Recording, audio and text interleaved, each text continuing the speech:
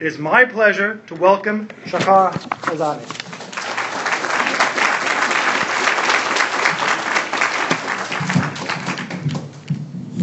Let me release the microphone. Well, good evening, Erev Tov. I'm so happy to be with you here tonight. And coming from the city, I am so happy to be with you here tonight. Get some fresh air, see actual nature and trees that don't have to succumb to the streets. Allow me to start from a direction I didn't necessarily expect. Today is October 6th.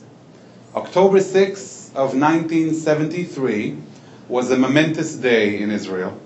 The start of the Yom Kippur War, when at high noon Israel was honoring the holiest day of the Jewish calendar. It was ferociously attacked by neighboring armies. In the course of the reception just before I came up, I had a chance to speak to some of you. In the course of that time, I got to exchange a few words with Harry Youngerman here. And Harry told me that it was in 1973, after living in Israel for a few years and coming back here, when he heard about the breakout of the Yom Kippur War, he did not think twice, missing his son's bar mitzvah, boarded a plane and arrived in Israel to help the people of Israel. I just want to take a few seconds and just to say Toda Rabba, thank you to Harry here.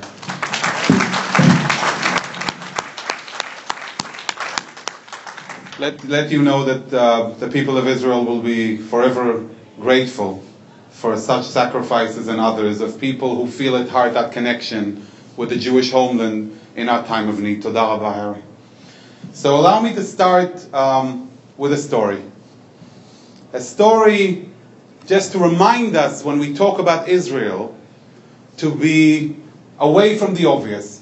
Not to assume that what we have today has forever existed. A story to remind us all of how fortunate we are as a Jewish people, as a Jewish community, to be living in this day and age. There is much to complain about, politically and otherwise, wherever we go. But sometimes we stick to that negative energy, forgetting the greater picture. And the story I want to share with you is a personal one. I am of Yemenite descent. My grandparents on both sides came to Israel on the magic carpet. Nothing to do with the Aladdin movie. The magic carpet, or on eagle's wings, was the aliyah, the arrival of the Yemenite Jewish community to Israel, as they were rescued, 50,000 people in the course of several years when Israel was just established.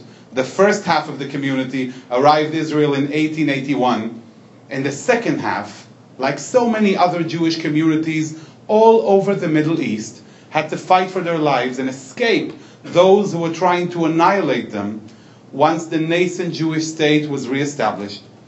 Many of these Yemenite Jews were traveling through the deserts, trying to arrive at the British Army outpost in the Aden territory.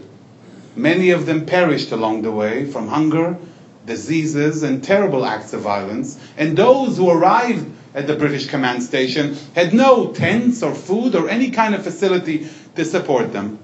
Planes took them from Aden to the state of Israel. A few years back, I got a phone call from a good friend of mine, Dr. Andy David, who at the time served as Israel's Consul General in San Francisco. "Hi, Shahar," he says. "You've no idea where I just came back from." I said, where were you? He said, "Well, I was just in Anchorage, Alaska.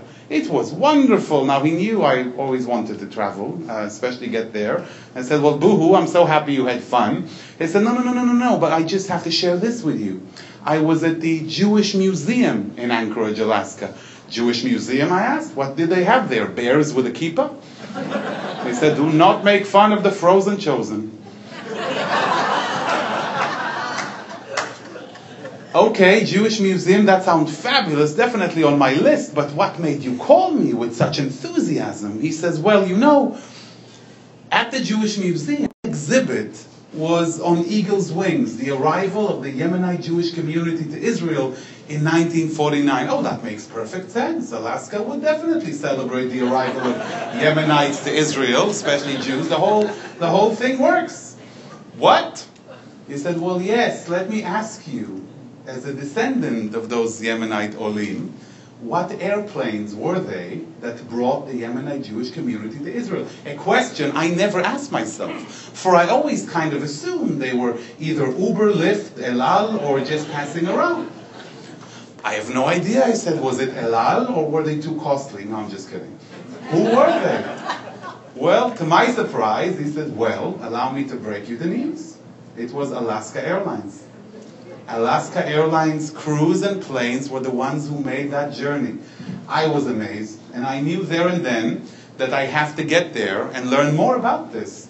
So that was in Pesach, April of 2016, and immediately, Shahar being Shahar, I dial 411, get the phone number for the Alaska Jewish Museum, pick up the phone. Hi, may I speak with the curator, please? Who is that? It's Shahar calling from New York. Oh, okay. 3 months later, I had the pleasure of having a great event in Anchorage, Alaska, at the Jewish Museum, co-sponsored by the community, the Jewish Museum, and Alaska Airlines. And the topic of the event was gratitude. Thank you for flying my family home. Thank you for, because of the bravery of the Alaska Airlines crew, am I able to stand in front of you today. And so many others, close to 750,000 people, owe you their lives. It was a very touching moment for me. As I was walking at the museum, I couldn't help noticing a book. And the book was called On Eagle's Wings. I asked Leslie, who's a curator, a wonderful woman, Leslie, who's Elgin Long? You don't know Elgin? She said. I have no idea who Elgin is. She said, well, Elgin is not Jewish. He's the last surviving member of the Alaska Airlines crew who took part in that operation. Where is he, I asked. Is he here? No. Where is he? He's home. Where is home? Somewhere up the West Coast. Well, I have to meet him, say thank you. His book, On the Wings of Eagles, was a summary of his part in the operation. I reached out to Captain Long, Captain Elgin Marion Long, a notable navigator and pilot in the American aviation community, a most respected member who's pursued all his life, wrote many books, taught in many places, highly respected by so many, and focused on issues like finding the remains of Amelia Earhart's airplane and doing a lot of wonderful things in the community. I reached out to Captain Long. Hi, am I speaking to Captain Elgin Long? Yes, who is that? It's Shahar calling from New York.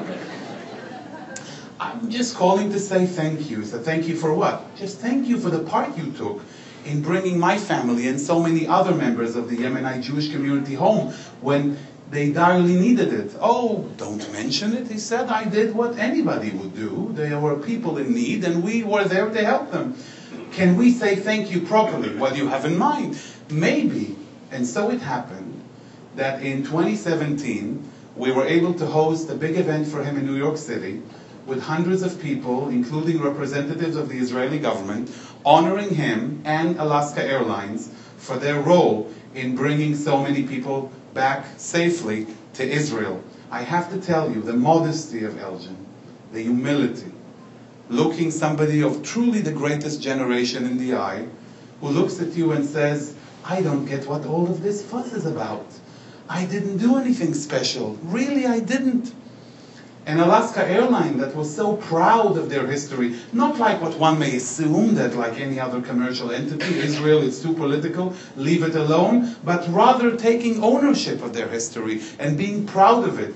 At that time, Elgin, who's 90, I asked him, Elgin, have you been back in Israel since? Oh no, Shahar. Would you like to go? I asked. Oh, it's my dream. When would you like to go? Shahar, I'm 90 any minute from now. And from that moment, in October of 2017, we reached March of 2018, where I had the pleasure of accompanying Captain Elgin Long on a 10-day trip to Israel.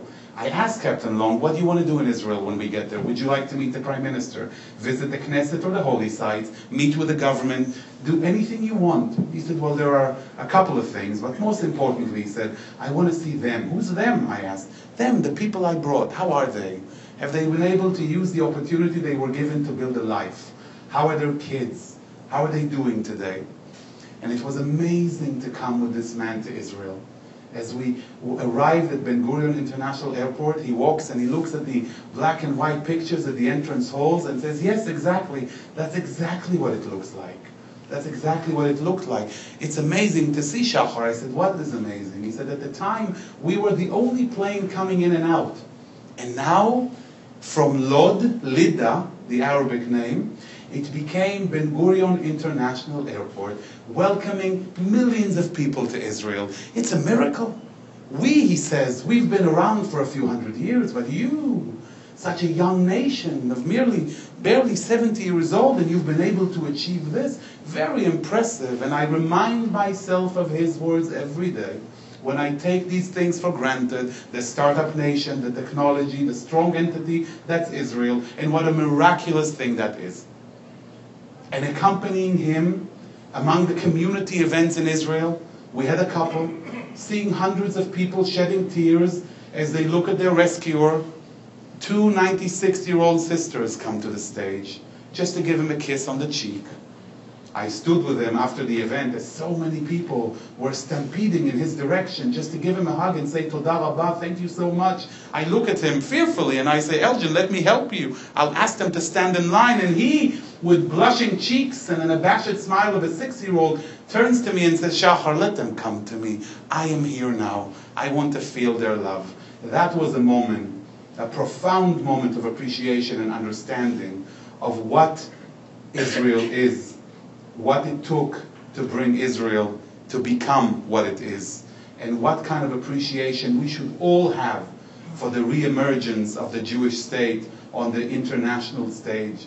And I always make sure to remind myself that very much beyond and above any kind of political discussion or disagreement or anything else that makes me feel bad or critical about things that may be going wrong, to be able to wage that war on the outside and on the inside, to be able to fight for a more just situation outside and inside is a great privilege. And even if we are critical of some things that happen around us, it is our obligation not to disengage, but engage. Be part of this miracle, for you were given that opportunity. And this is what I wanted to remind you tonight. Before we dive into the issues of how to talk about Israel and what I may be able to share with you to some degree from my experience, just to give you that hint, that understanding of what it is that we are talking about. So maybe now we can actually touch the point. Thank you very much for having me. Today's topic, I want to talk about exactly that, how to talk about Israel. And to, just for a minute, understand what are the challenges that we face today when talking about Israel. Before I show you a quick video, I want to share with you a story. I have to do a story. Israel is usually framed in a very certain way on the international stage. And I remember when I served in Nairobi, Kenya, as the Israeli Deputy Ambassador working with the UN and then a couple of countries in the region, Kenya, Uganda, Tanzania, Zambia, Malawi, Seychelles, doing incredible work for Israel on a variety of fields of no significance whatsoever, like the environment, water issues, human settlement, not the fascinating and very important stuff of the UN Security Council or the UN Human Rights Council, just the trivial stuff that we don't really care about. And to see the impact that Israel has had. And then I received the appointment that I'm going to move from Nairobi to Los Angeles, or the way I looked at it, from the safari to the jungle. And now my role is Consul for Public Diplomacy, working on public awareness for Israel. And I remember thinking to myself, wow, I'm here. How about if I reach out and talk to kids? Let's go to high schools and speak to school assemblies and share with them some of my diplomatic experience. One of the first phone calls I make was for a certain high school that I heard about, Beverly Hills High School. And I called the principal and I said, hi, I'd love to come and talk to you about Israel. And I'll never forget the response that I got, which was basically, well, that'll be great, but do me a favor, for balance sake, can you just grab a Palestinian with you? Now, I have to admit, I was young to the US at the time. I didn't know where I can grab a Palestinian. If they come inflatable, do I go to Target, Costco? What's the refund policy? So I decided I'm going to skip it, because I really didn't know what to do. And I had an intern in my office whose sister went to Beverly Hills High, and I shared with her my frustration at the inflatable issue. And she was telling me, you know, my sister actually established, you know, she would love to have you come speak. Oh, that's fabulous. Yes, she said she can get a couple of kids and maybe a teacher to come and talk to you over a brown bag lunch outside, if you'd like. Well, of course, you know, as a proper diplomat, I need a chopper and a couple of security guards and Escalades to accompany me. So, of course, who can refuse a sandwich under the California sun? And we had a great chat, myself and a couple of kids and a teacher.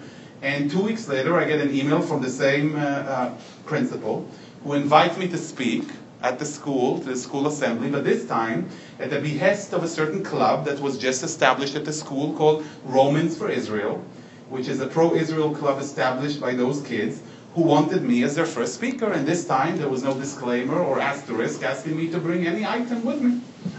And of course, be careful what you wish for, because I get to the school and you have hundreds of kids over lunch for an hour and a half. What am I going to tell them? So of course I could go immediately in the direction of, here's a terrible time, let me talk to you about the Qassam rockets coming in from Gaza. But I knew that at that point I would have lost them in about 12 seconds. So I thought, what could I share with them that may be of interest? And at the time there was this book published called Israel Startup Nation by Dan Senor and Sol Singer. A great read, talking about Israel's creative environment and entrepreneurial scene. A wonderful read on every level. And I thought to myself, that could be a nice opening line for me. So my first line at the school was, thank you so much for having me. I'm excited to be here, but let me tell you this, even though it's my first time here, I already know you. I know each and every one of you. I know everything there is to know about your lives, your faculty, your families, and your homes. And it's only because I watched Beverly Hills 90210. Now at that point, I gave a wave of laughter, but what else am I getting? I'm getting an understanding of my first point on message, the power of the media to shape images, the ability to convey a message even on a subconscious level of what it is that we're talking about. Think well about what you know and how do you frame your process of thinking.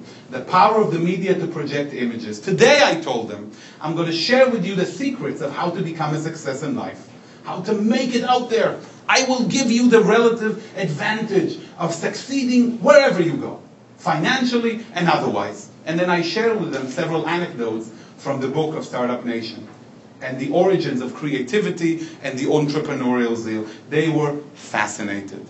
But Shahar, Rega, seriously, you're avoiding talking to them about the issues.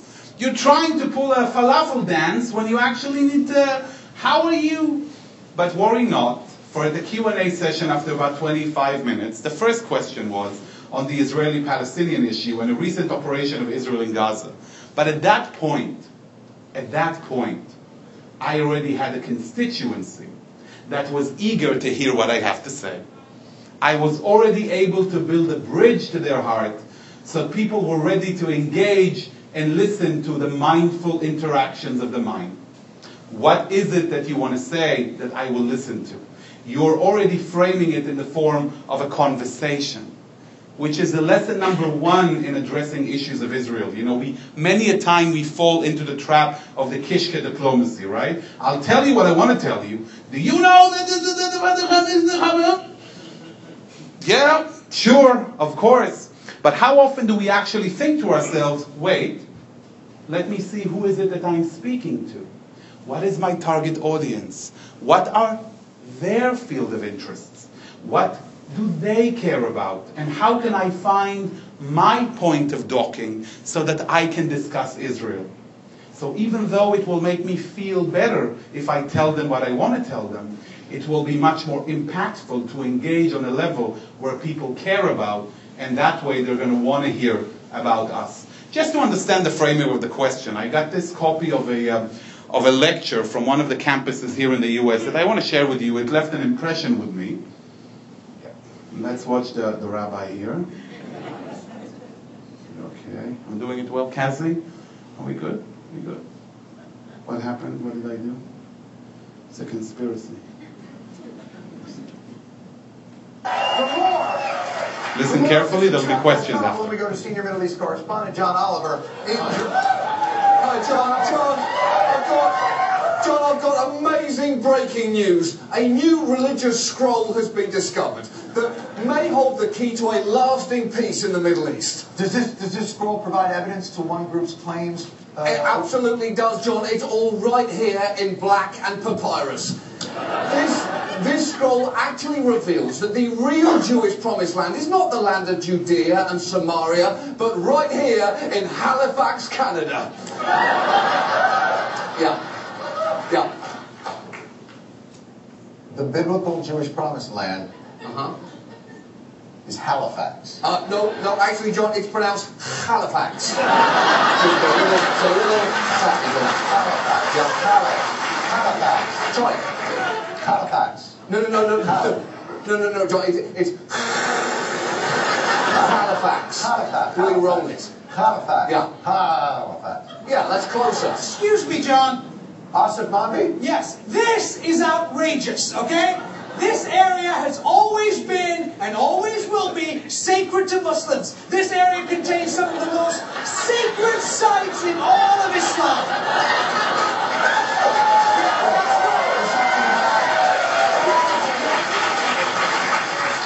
You're talking about Halifax. First of all, it's pronounced Halifax. He's wrong. It's Halifax, John. I can prove it. It's all right here in Hebrew. In fact, let me read it to you for a second. Here we go. This land clearly belongs to the Jews. I want to make that absolutely clear. I spoke to Mohammed last night and he's cool with it. It's really not as complicated as it seems. He's just chanting English. This is ridiculous. Okay, according to the Quran, Halifax contains the very lake where Muhammad first went ice fishing. He caught a bass this big. No. Hey, Manly. I'll believe that when I see a picture of it. No, I can't show you one. Oh, that's very convenient. Oh, that's so convenient, isn't it? Now, John, you are being intentionally provocative. No, that's not it at all. Hey, who threw that? Asif! Through what? No, Asif, I think that rock came from your area. Yeah. Oh, so now I'm responsible for everything that comes from my box. You're a liar! You're lying! You are lying, man! What is wrong with you two? You can't even get along in Nova Scotia. It's the most polite part of Canada.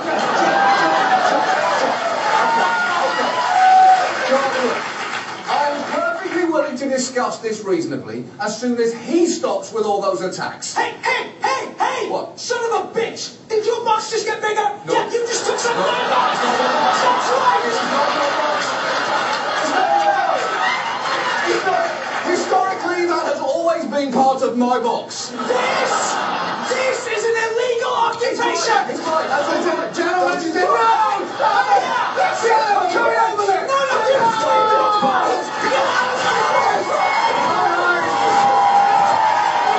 John Oliver and Asif Mambi, we'll be right back. Thank you. So in this telling part about the history of the Middle East, anybody wishes to comment? Anything that you noticed about this skit? The Daily Show, Jon Stewart? Anybody has a comment? Was it anti-Israel, pro-Israel? What do you have to say about it in general? Anything? Yes? It kind of equated. Oh, equating. It made both sides equal. Very true. And So let me repeat that. First of all, take a look. What you see here is what's done continuously, which is the general fatigue with the issues or with the topics. And usually what you will find is that equating the Palestinian to the Israeli side in a shallow way without even diving into the cause and effect. It was notoriously shown on a magazine cover, I believe it was Newsweek at the time, during the second Intifada, the terrible days of the attacks, where Newsweek partitioned their cover between a teenager who was a suicide bomber and then a young 18-year-old Israeli soldier who died in one of the attacks. And both of them were on the cover of the Israeli-Palestinian conflict. So the challenges we face out there are multiple, but mainly if we focus to understand the issue, is the false equation between the parties that is a direct result of the general fatigue of the issue. What else that you saw here was the noise, right? They're both crazy. They're both mishuganet. They're fighting, they're talking nonsense. I can't listen to you, and I can't listen to you. Both of you don't make sense to me. And what am I actually saying? Is remembering who the target audience is. Who are we trying to speak to? So a lot of us will try to educate the haters. And some of us would indulge engaging with the lovers. And these both groups are on the fringes, for you have a huge majority of over 70% of the general public that have no idea what we're talking about. They don't know anything about the Israeli political system. They don't know anything about the complexities of the Middle East. They don't even know that what Israel is and where it is. I remember speaking in one of the Ivy League campuses. One of the students raises a hand and said, Shahar Azani, I have a question. How many people live in Israel? Well, I said, being a good Jew, tell me, what do you think? How many people do you think live in Israel? No, what I asked you. I said, no, come on, just indulge me. He said, well, I would say anywhere between 150 to 180 million people. I said, okay, from your mouth to God's ears. But let me ask you, why do you think this is a number? Oh, he said, well, that's simple. Because the media is focusing on you guys, and you're much bigger than, you have to be much bigger than China and India if this is kind of media attention that you're getting.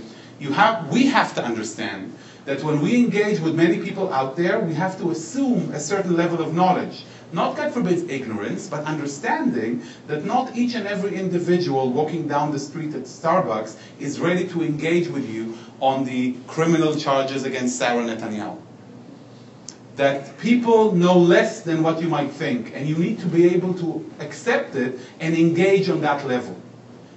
Now, this is very dangerous. Why? Because when you think about the main challenge here, it's not animosity that troubles me, it's indifference to Israel.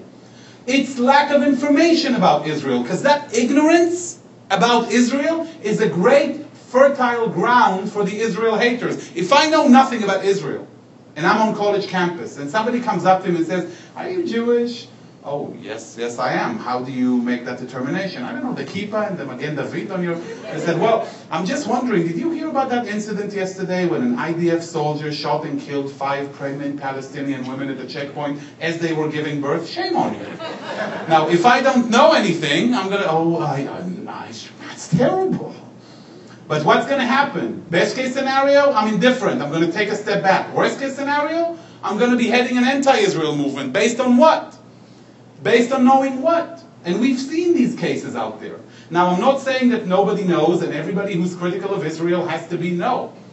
Because at that point, the assumption is that if you know, we're ready to engage. Nobody's more critical of Israel than the Israelis. Nobody is more versatile democratically than Israeli society. And we're happy to engage with those who know. On one of the most notable episodes on the Bill Maher show, a couple of months ago, John Legend was speaking. I don't know if some of you saw that clip. Great 2 minutes. Great 2 minutes. Actually the video didn't work. I wanted to show it to you. On that interview, John Legend comes out and says, standing up for Palestinians, it was in response to Ilhan Omar's mention of the Benjamins. And he says, standing up for the Palestinians is a progressive point of view. One of the participants on the panel, journalist David Frum, asked him, not again from necessarily a pro-Israel point of view, said, but what do you think about what's happening in Venezuela? The death squads, the situation right at our very doorstep. What needs to be done there? Oh, I'm afraid I don't know much about Venezuela. Why? Because the media doesn't talk about Venezuela. They talk about the Israeli-Palestinian issue. So you admit your ignorance on the issue, and yet you feel very strongly about waving a flag that's very fashionable today, to talk about the Palestinian issue. This is why our major goal is to realize that challenge of ignorance. One day I'm crossing from Canada to the US. I'm presenting my passport to the customs official. She looks at me, looks at her friend and says, shucks, we lost the bet. Innocent as I am always, I ask, what bet did you lose? Said, well, we have this game, people fill the forms, and we try to guess where they're from.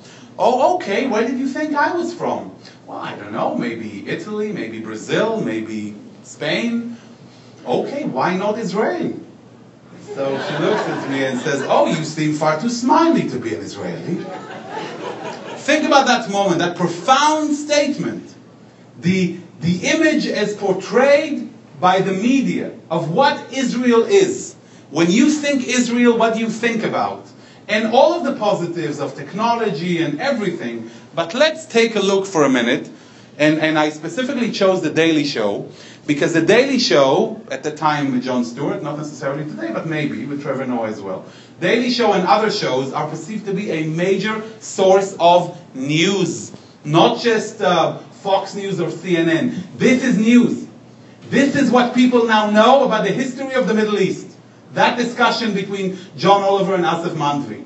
Was just at the beginning of John Oliver's career. Great skit, but teaches you a lot.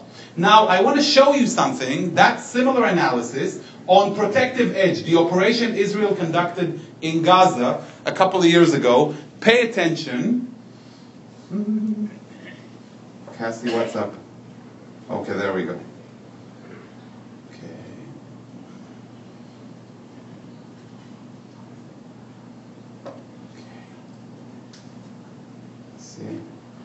Lester decided to work for the Federation. Cassie, can you give me a hand here? It's lost control. So when you understand that this is what you need to penetrate to affect public opinion, then you have to understand or to reframe the language you use to address the issue of Israel. Not this one, not the black one. Yeah. Go down. The last video. Yeah, this one. Lester Holt. Thank you. Protective Edge 2014, when Israel had to defend itself from the rockets coming in from Gaza. The entrances to Gaza awaiting orders to invade. The entrances to Gaza awaiting orders to invade as the aerial bombardments from both sides continues. Mwah! Tastes great, more killing. Look, both sides are engaging in aerial bombardment, but one side appears to be better at it. Most Hamas rockets are neutralized by Israel's Iron Dome technology, and Israeli citizens can even now download a warning app. You'll get it on your phone and you'll know exactly what city is being targeted and when it's being targeted. Well, that's the $2.99 version. The free version... In the free version... You have to watch a clip of Transformers 4, and then... If you can get it off the screen, they'll tell you where the bomb is coming. So Israelis seem to have a high-tech smartphone alert system. How are the Gazans notified? Basically, a small mortar explosion on the roof of a building, which serves as an Israeli warning of an upcoming airstrike. So the Israeli military warns Gaza residents of imminent bombing with a smaller warning bombing. An amuse boom, if you will. And then,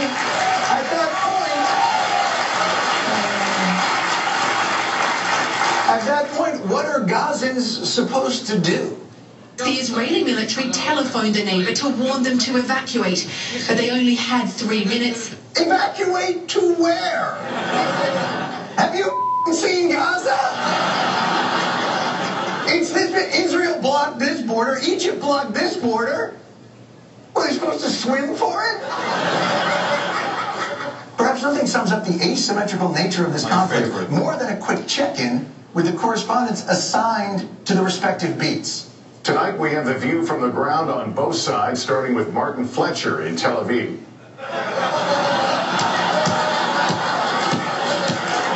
Look at this. The Gaza reporter looks like an extra from the Hurt Locker. While the reporter in Israel looks like he's going to bang out his stand-up and then head to a Jimmy Buffett concert. They're a living political cartoon for the war in the Middle East. The world has gone mad.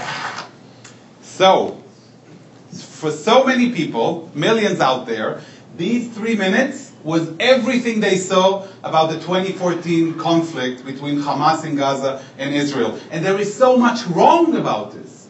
I mean, even knock on the roof. It's a humanitarian attempt to save people from all of the efforts that Israel has conducted throughout the operation. And yet, what is clearly visible from that segment is this. Who are the Israelis on this segment?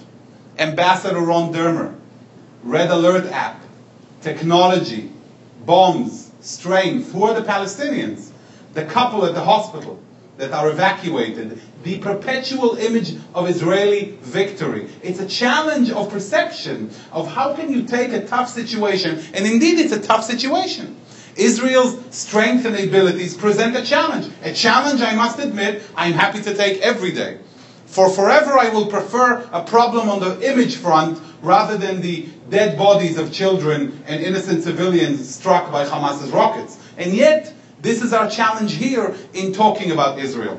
I met a friend of mine a couple of days ago who served during this operation in Gaza, and he told me how every night they had to write a letter to their families as if that's their last night, just in case it was their last night, and they take a traditional group photo.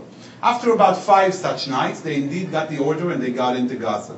When they got into one of the apartments, one of the buildings, one of the houses, they saw nobody in the house but an old woman leaning on her cane, sitting on the couch. They told her, you have to evacuate, we have identified sources of attack coming from this region, you may get hurt. She says, no, I'm an old lady, I can't walk, so I have to stay. So they left 2 of their squad members with her to keep an eye on her, and the rest went down to the basement. Quickly enough, as they were leaning on one of the furniture in the basement, that furniture moved, and underneath was the opening for a tunnel that was leading from that house into the dining area of one of the kibbutzim. An attack was supposed to take place that Friday night coming from that tunnel. Going back upstairs, that woman had a clicker. And she was actually ready to press. She pressed a click to notify Hamas people that IDF soldiers have entered the building. This is the tough situation that IDF soldiers faced every day during that operation. These are the haze details of a very intricate and complicated conflict that people are less aware of. And therefore, when you ask yourself, what is the goal? The goal is, for me, not necessarily to convince everybody I speak to sing the Hava Nagila with me, but to understand that things may be complicated. When Sarah Silverman,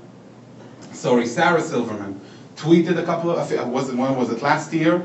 When Ahid Tamimi, the Palestinian teenager who was throwing shoes and attacking IDF soldiers, was arrested, she tweeted and said that she reminds her of Joan of Arc with her bravery.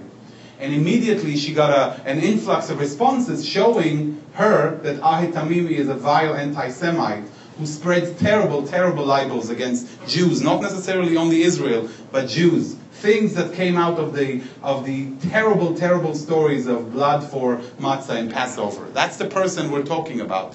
She immediately retracted and said, you know what, maybe I shouldn't talk about what I don't know. A very honest and brave response. And this is all that we need to ask.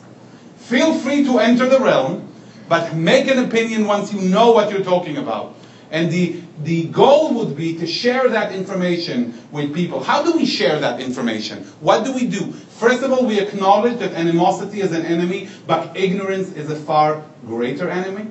Second of all, we build bridges to our target audience to try and understand who are we speaking to, and what can we use, quote unquote, to engage with people. Luckily, we don't represent Saudi Arabia.